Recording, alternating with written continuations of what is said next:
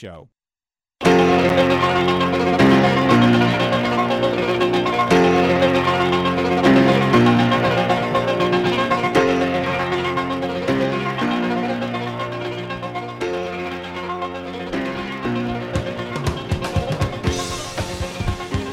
Welcome back to the Golf Shop. Mark Greenhouse, Matt Blanchard, Liberty Bill. This segment's brought to you by Charlotte Comfort Systems, where your comfort is their business. Log on to charlottecomfortsystems.com, and don't forget Charlotte Comfort Systems has a best price guarantee. Also, a reminder that golfknickers.com, the world's leading retailer in classic golf apparel, hit the website golfknickers.com, view the complete line of matching socks, caps, and shirts, from plaids to solids and diamonds. Even your favorite college or pro team. Maybe we can get some odds on if anybody will roll knickers out into the PGA Championship. Maybe. So as we go to our man, Geoff Fienberg, betting expert, the Pat Mayo Experience podcast on DraftKings, oddschecker.com. Man, he's everywhere. Yeah, he is. What's going on this morning, Geoff? I am doing well, guys. We got quite a bit of time till tee off, but I'm excited and doing well for a big weekend. What's the over under on time on Hao Tong Lee showing up to the golf course today after he spent like 62 hours there yesterday? Yes, that is a great question. I've already joked this morning that he might already be there at 6 Eastern tee time. I have been told that he is a bit of a range rat, so it doesn't come as a bit of surprise. People reminded me that there was that incident at the Open Championship all those years ago where Spieth almost hit one out of bounds, essentially onto the driving range when he was up against Matt Kuchar, and it interfered with Hao Tong Lee's range session.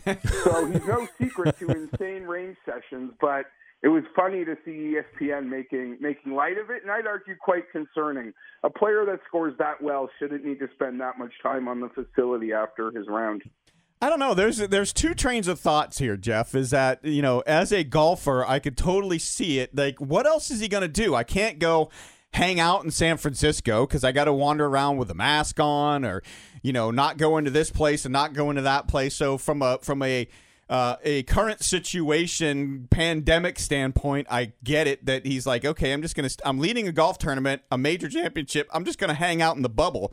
But on the flip side of that, I'm saying, my God, you can only, mess around so much before it starts to wear you out a little bit. And I know, if he's back up there at like, noon, West Coast time today, I'm concerned about him.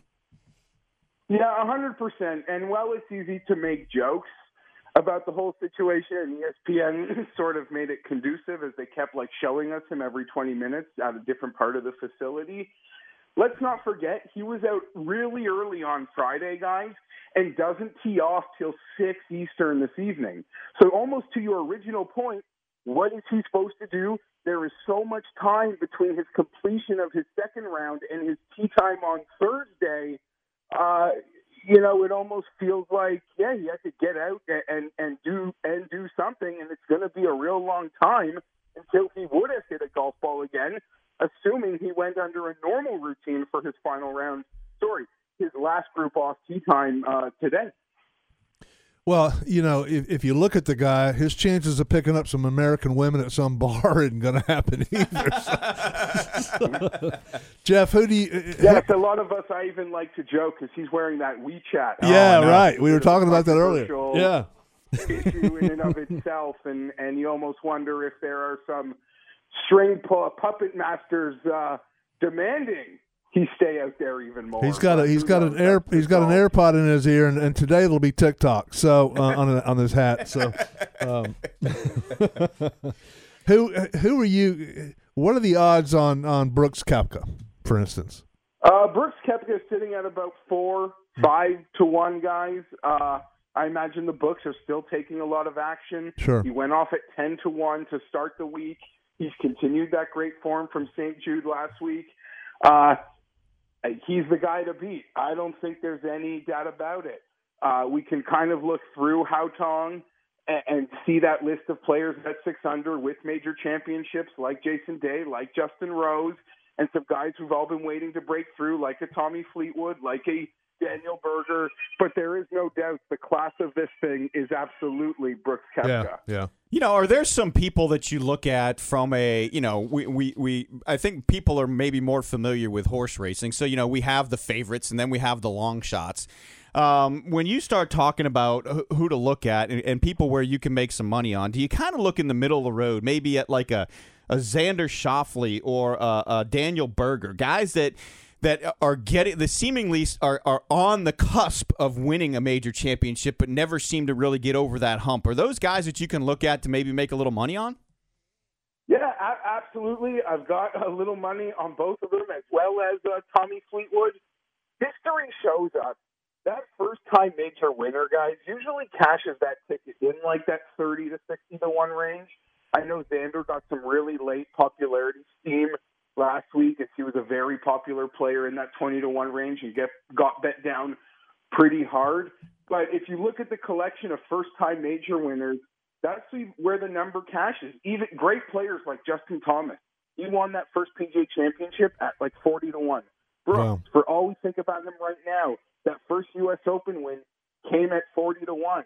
A guy like Daniel Berger went off this week at 40 to 1. Fleetwood 50 to 1. So that seems to be a very popular range, at least in my experience in getting into the golf betting.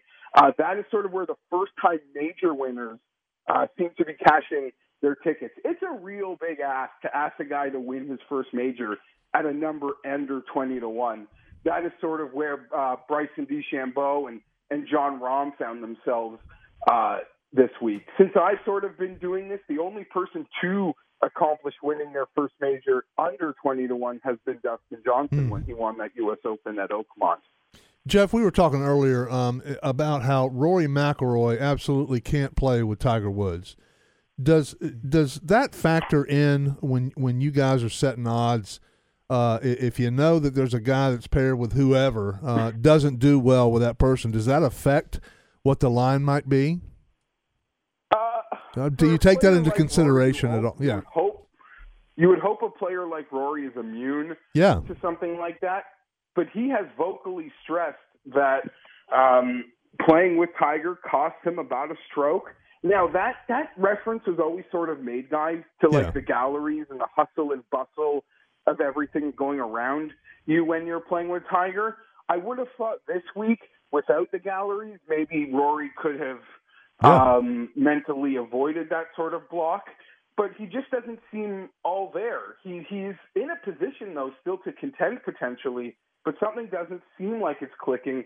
And for a guy like Rory McIlroy, who literally contends deep into a Sunday, at least one out of every 3 tournaments he enters, it seems confusing why he hasn't shown up yet. And you would think for a guy like that, playing with Tiger, you get like 15-row deep galleries, you could save a couple wayward drives, but that really, I guess, hasn't been the case historically for Rory in his career. And to be honest, the lines also get set on an event like this way before those tee groupings are put out, and I didn't see much movement on Rory's line. But yes, to your point, it is something you need to be aware of. And as a golf fan, it seems like your perception is accurate. Rory does absolutely struggle with Tiger Woods. Again, we're talking with Geoff Fienberg, DraftKings and oddschecker.com. And, we pick on who we call the brand, Bryson DeChambeau, because you're ruining my brand, he tells, or his, people when they question him about things, and cameraman. What was kind of the betting on him coming into this? I mean, this is a golf course that, you got to get it in the fairway, and he has been hitting it long and straight, but when he hits it offline, man, it goes way offline. Yeah, the thing with Bryson this week, guys, after he won in Detroit and sort of out of the COVID break, he was unconscious, and we were all mesmerizing that he actually got bigger and bigger, and his odds to win this tournament got as low as about 12 to 14-1 to 1 in the lead up of it.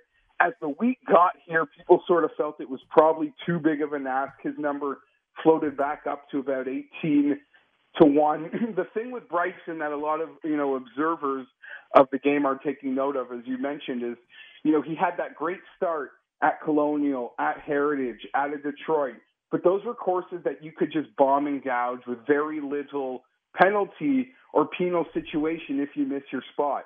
We saw at Memorial for the first time, probably the toughest track these guys played, and then in Memphis at the WGC St. Jude, that once being wayward with your drives became far more penal, Bryson began to pay the price.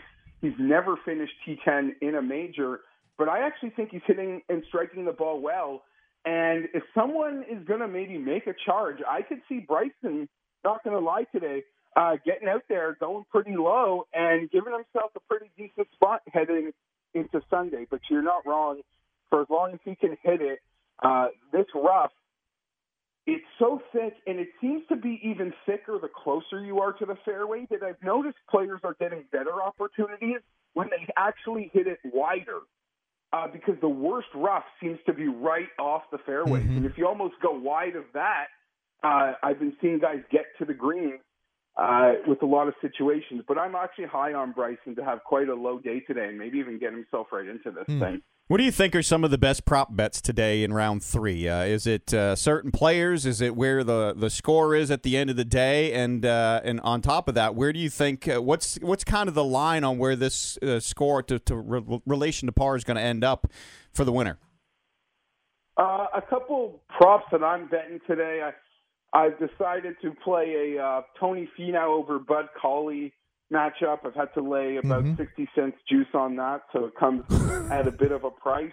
And I've played over Hao Tong Lee's score of 71.